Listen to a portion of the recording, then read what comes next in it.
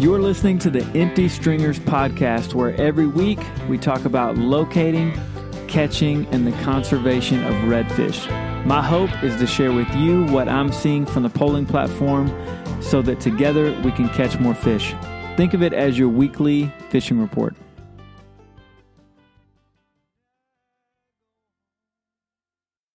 Welcome back to the podcast, folks. I'm your host, Matt Parrish. I just got home. I've had a crazy week. I left on Sunday morning at 3 a.m. My business partner and best friend, Justin, picked me up from my house, and we towed a very heavy trailer to Angel Fire, New Mexico. Took us 17 hours to get there. Trailer was so heavy, we stopped for diesel 7 times on the way there. And one of those times, I was going in the restroom to take a leak, and I guess I was just kind of in a daze, and I wandered to where the restroom sign was, and I went in, and I'm looking for the urinals, and I'm like, oh, they must be around the other side. I'll just pee in this stall, right? So I peed in this stall, and there was someone in the stall next to me, and I thought, that looks like that dude's wearing some women's shoes. That's weird. Get done taking a leak, walk out of the stall, go to wash my hands. There is a lady standing at the bathroom sink, and that's when it hit me. I am in the ladies' room. So I said, am I in the women's bathroom? And she looked at me and she goes, yes, you are. And I said, I am so sorry. And I walked out feeling ridiculous, but I peed in the woman's restroom. That's the first time I've ever done that. I've been inside a woman's restroom, but I've never taken a leak inside one. So that's not entirely correct. When I was working construction in the electrical industry and we would do remodels, I'd pee in the woman's restroom all the time because they weren't open to the public. But that was the first time I did that in one that was open to the public. It was an accident. And so we carried on. The reason we were going to Angel Fire, New Mexico is because he bought a rental in the mountains near the ski resort up there. And we were towing a bunch of stuff up there to help stock the place and get it ready and just kind of get some of their stuff up there. And so we got it all squared away. Got his little Jeep that he has up there, parked the truck and drove the Jeep all around. There was snow everywhere. There were 2 big mule deer bucks in his backyard each morning. Big, nice bucks. There was a doe and a spike bedded down like 2 feet off the side of the road in the neighborhood. It was just one of those kind of places. And once we were done getting everything situated, we were trying to squeeze away and go to the mountain and get some time on the slopes. Now, I have never skied or snowboarded, but my buddy Justin is a very good snowboarder, skateboarder, all that stuff. He's very good at that stuff. Did it when he was a lot younger, and it's like riding a bike, I guess. So he had all the gear. He had the snowboards and the boots and the helmets and all that, right? So we go to the mountain and find out that it closes at 4. Well, we show up at like 3 o'clock. So we've only got an hour left, and we're hobbling our way up there. Meanwhile, I've never ridden a snowboard before. I've never even clipped my boots into a snowboard. I don't know anything. And so, like a little kid, I'm standing there trying to get strapped into the snowboard. Justin's down, like clipping my boots in like I'm a toddler, and he's tying my shoes. And then once I'm clipped in, he just clips one foot in, and you have to walk over to the lift. Well, I don't know if I'd say walk. It's like walking with one really long shoe is basically what it was like. I hobble over to the lift, and the chairlift, this is my first experience with any of that stuff. That chairlift doesn't stop. It keeps coming. And I'm so like a newborn Bambi that hadn't found his legs yet with this snowboard. I'm like, I'm going to wander out in front of this snowboard, in front of this chairlift, and it's just going to truck me. It's just going to run me over. So I had a lot of like, man, this is a bad idea. I wish I hadn't done this. But Justin kind of guides me, get in there, get in front of the lift. The lady can sense my fear, and I can tell that after watching me hobble over to the lift that she's also afraid for me. And so she coaches me, and she kind of slows the lift just a hair, just long enough for me to plop my rear end in it, and then off we go. Well, getting off the lift, we're about, 50 yards from where the get off point is, and Justin says, you're going to just step off and kind of ride the snowboard out of the way so that you get out of the way of the lift.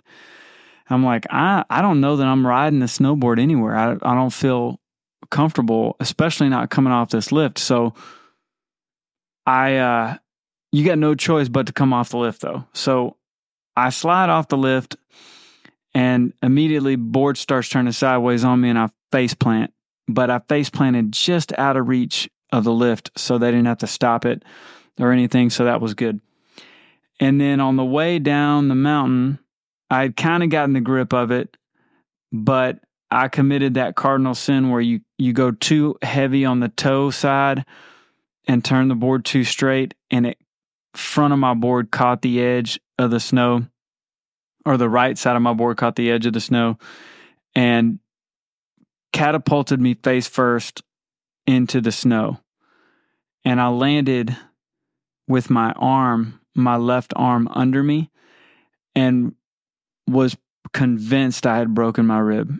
Stood up, took a deep breath, clunked it, something inside there clunked back into place. So I think it was just dislocated. And then made my way down the mountain, and we had time to go up it one more time and come back down, but I was in a lot of pain. So I was kind of afraid to do anything. So that second trip down the mountain was brutal. It was rough, but I made it. I snowboarded. I've got bruises. My left butt cheek looks like an overripe plum right now because of the beating it took on the way down, especially that second time. So I x-rayed, got the rib x-rayed today. It is not broken, but I have some, I guess the intercostal muscles right there were torn.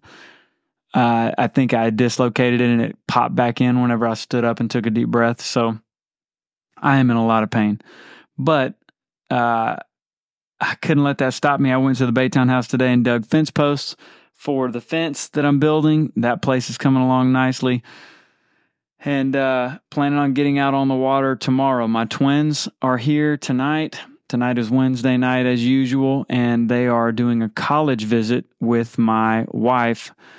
The domestic coordinator, Sarah, is taking them to Aggie Land tomorrow because she is an Aggie. And this will be the bow, like the cherry on top of all of the years of indoctrination that she has visited upon them. So if everything goes well tomorrow, they will just commit their lives to A&M, and we'll start figuring out how we're going to pay for that. So that's what's going on in my life. Let's talk about fishing. There's something that I have noticed and that I want you guys to take note of. You have, I don't know if you're like me and you follow a lot of fishing people or you follow a lot of guides. I follow both. I follow a lot of guides and I follow a lot of just normal fishermen. And there's something that happens around mid-January, and it's going to happen all the way through the end of February. And you can kind of pay attention to this particular thing on social media, and it'll actually help you catch fish. The trout guys. The guys that are always catching trout, and that's generally all they hunt for, especially the guides. I know there's several guides in my area that they are specifically looking for trout, and they're happy to catch other things too, but that's what they're going for is trout. And we're starting to see those trout fishermen hammer the redfish. And the reason they're hammering redfish is because redfish are doing trout things this time of year. If you go way back shallow in the marshes, which you haven't been able to do in the past week because the water's been too low, but today we got an east-southeast wind and it blew that water up. I looked at it just a second ago. It was 1.68 over MLLW. So we got plenty of water over the next day or two until we get a northwest wind to blow it back out. But even when that water gets high in the back of those marshes, I'm talking about if you're going to go distance yourself from deep water altogether, you're not going to fish a lake off of a deep bayou. You're going to go through that lake and way into the back. You're going to find two things. You're going to find a bunch of snodgrass, because February is the time of the snodgrass. If you don't know what I'm talking about, go throw your non-weedless lure out, and even if it's weedless, really, pull it back and have that gross brown, slimy, mossy grass all over it. That's snodgrass. That's my term for it. I don't know what it's technically called. But snodgrass is everywhere in those back marshes right now. I don't know what makes it come alive, but it's everywhere. It's going to be here probably through the first week or two of March as well. But you're going to find snodgrass back there, and you're not going to find any fish. It's going to be a ghost town. Now, you can still fish shallow water for redfish this time of year, especially with the conditions we have right now. We have around 60-degree water temp. We have relatively, in a general sense, low water levels. You can still hunt the shallows and find redfish, but you're going to want to do that on days where the visibility is really good. Full sun, low wind, that kind of thing. Because those fish in the shallows are not feeding very aggressively. You won't even know they're there unless you see them, and you got to put a really good cast on them because a lot of them are spooky. So yes, you can still find some redfish shallow. They're not going to be in the huge numbers, not in Galveston, that you will find them in the spring and in the fall, but there are still redfish shallow. But if you want to catch the aggressive feeding fish, they are acting like trout right now. They are in the deeper channel cuts in 6 to 8 feet of water and fish it. We've had success this past week, me and Chris fishing that type of area in a major or a minor.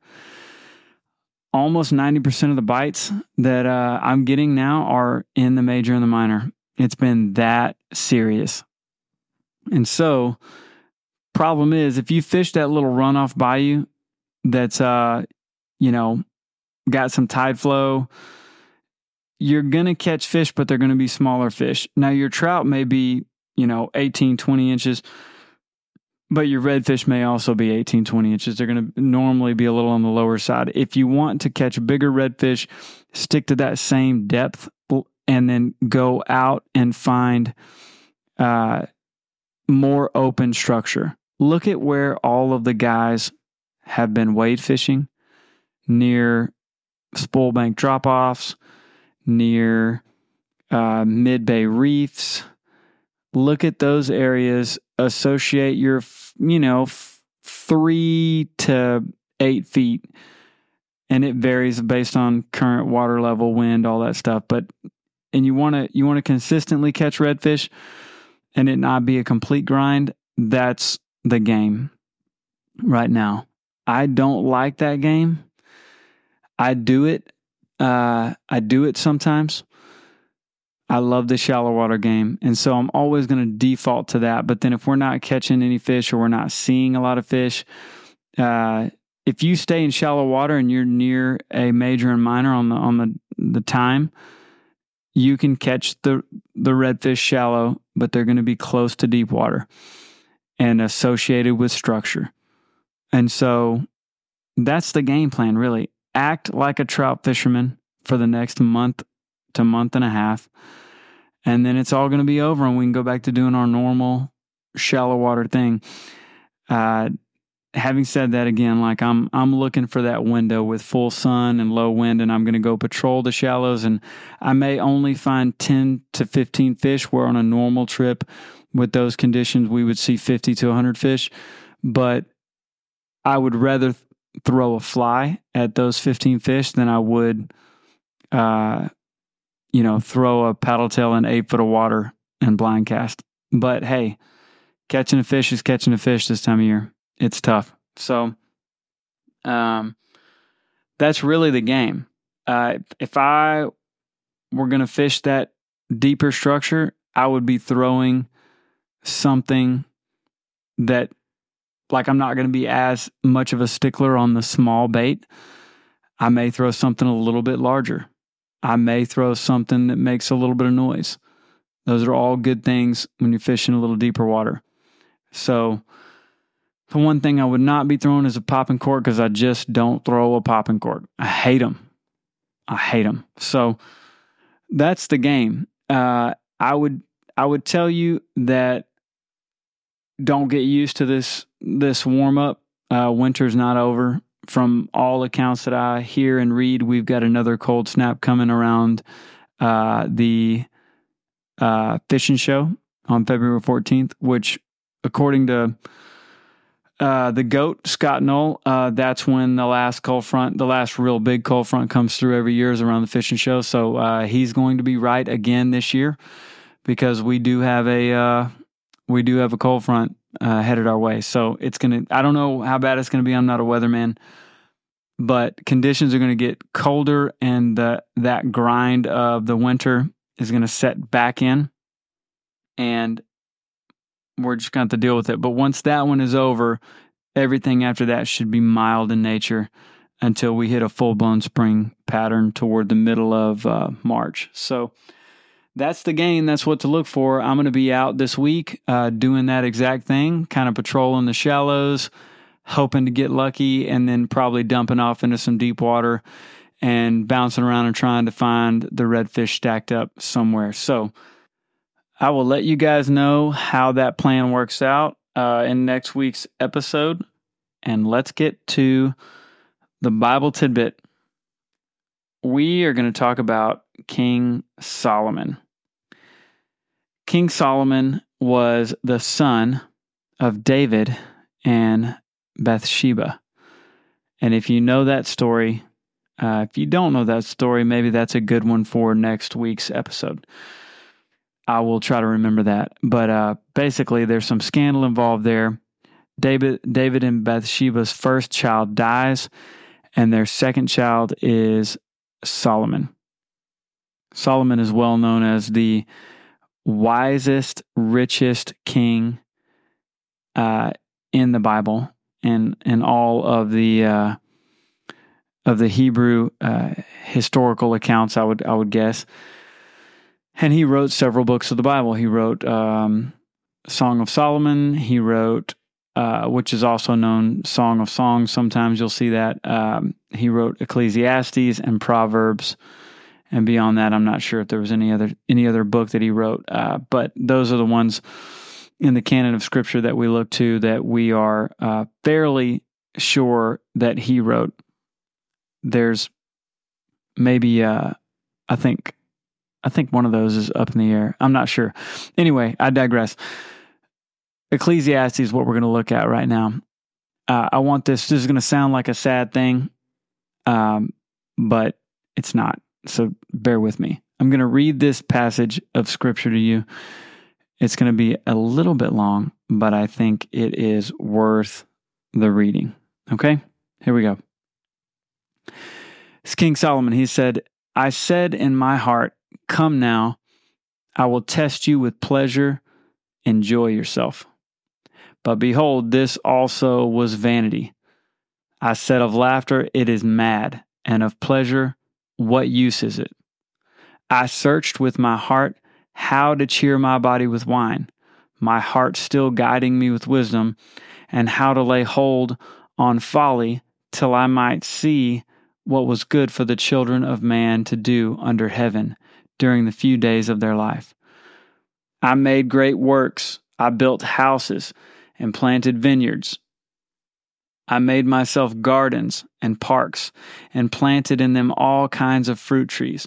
I made myself pools and from which to water the forest of growing trees. I bought male and female slaves and had slaves who were born in my house. I had also great possessions of herds and flocks, more than any who had been before me in Jerusalem. I also gathered for myself silver and gold and the treasure of kings and provinces. I got singers, both men and women, and many concubines, the delight of the sons of man. So I became great and surpassed all who were before me in Jerusalem. Also my wisdom remained with me, and whatever my eyes desired, I did not keep from them. I kept my heart from no pleasure, for my heart found pleasure in all my toil, and this was my reward for all my toil. Then I considered all that my hands had done, and the toil I had expended doing it, and behold, all was vanity, a striving after the wind, and there was nothing to be gained under the sun. That is the richest, wisest man in all of Scripture, telling you, the reader, that he has tried everything. He had the resources to indulge in any kind of pleasure he chose to. He listed out a lot of things in that passage that was like, look, I've got the money, I've got the ability to enjoy myself in any capacity I choose. I've got people and resources at my disposal to accomplish anything I want to accomplish. There's no one that has ever been like me and probably will never be like me. And he says, I got done doing all of those things and it was meaningless. Vanity is the word that he uses. And so you can say, that sounds pretty depressing, because he tried all that and felt fulfilled by none of it. And if you read the book in its entirety, and then also if you take the book of Ecclesiastes and you fit it into the meta-narrative of Scripture in its totality, you come to understand that anything done outside of the realm of pleasing God and walking in His ways will leave you feeling empty. If you're going to go fish as if you're fishing for the Lord. Honor the resource, honor your time on the water, thank Him for the time and for the beauty that you're able to experience while you're out there. If you have a large income at your disposal, use it for the advancement of the kingdom, the advancement of the gospel, the honoring of God. That is the only way to be fulfilled. Anything that you do outside of that framework is going to leave you feeling empty. And so, if you are feeling empty, or if you're feeling like you're punching this clock at this dead-end job, or you've been doing the same thing for years and you feel like it's Groundhog's Day and you're just in despair over it, you feel discouraged, I just want to encourage you and say, when you get home from work and your wife and kids are there, your time with them can be intentional and it can honor the Lord. And you can spend that time in a way that brings glory to God and fulfills you. You can show up at your job and work as as if you're working unto the Lord. And there are scriptures about that. Do everything that you do with a mind that you want to honor the Lord and draw closer to Him. And you will find your life is fulfilling and meaningful. And if you don't have a faith in Christ, I would imagine that there is a bit of a meaningless feeling to the everyday routine for you. I'm just saying it doesn't have to be that way. God calls us to Himself. He loves us. He blesses us, and He gives us an intention to live in. And so I would just say, reframe the simple things, the mundane things, out of, this begrudging attitude and into, what does God have for me today? What good work is God going to lay out before me today that I can accomplish for Him? And you can be sure that along with that is probably going to come some suffering, but in that suffering you find meaning and purpose as well. So I'm just encouraging you to read your Bible, and if you have a question about what you're reading, I am not a theological expert, but I know enough to get you pointed in the right direction. I am a bit of a Bible nerd, and if I don't know the answer, I have lots of friends that are way smarter than me that are in ministry full time and have had proper collegiate education on the matter. And we can get you an answer to those questions.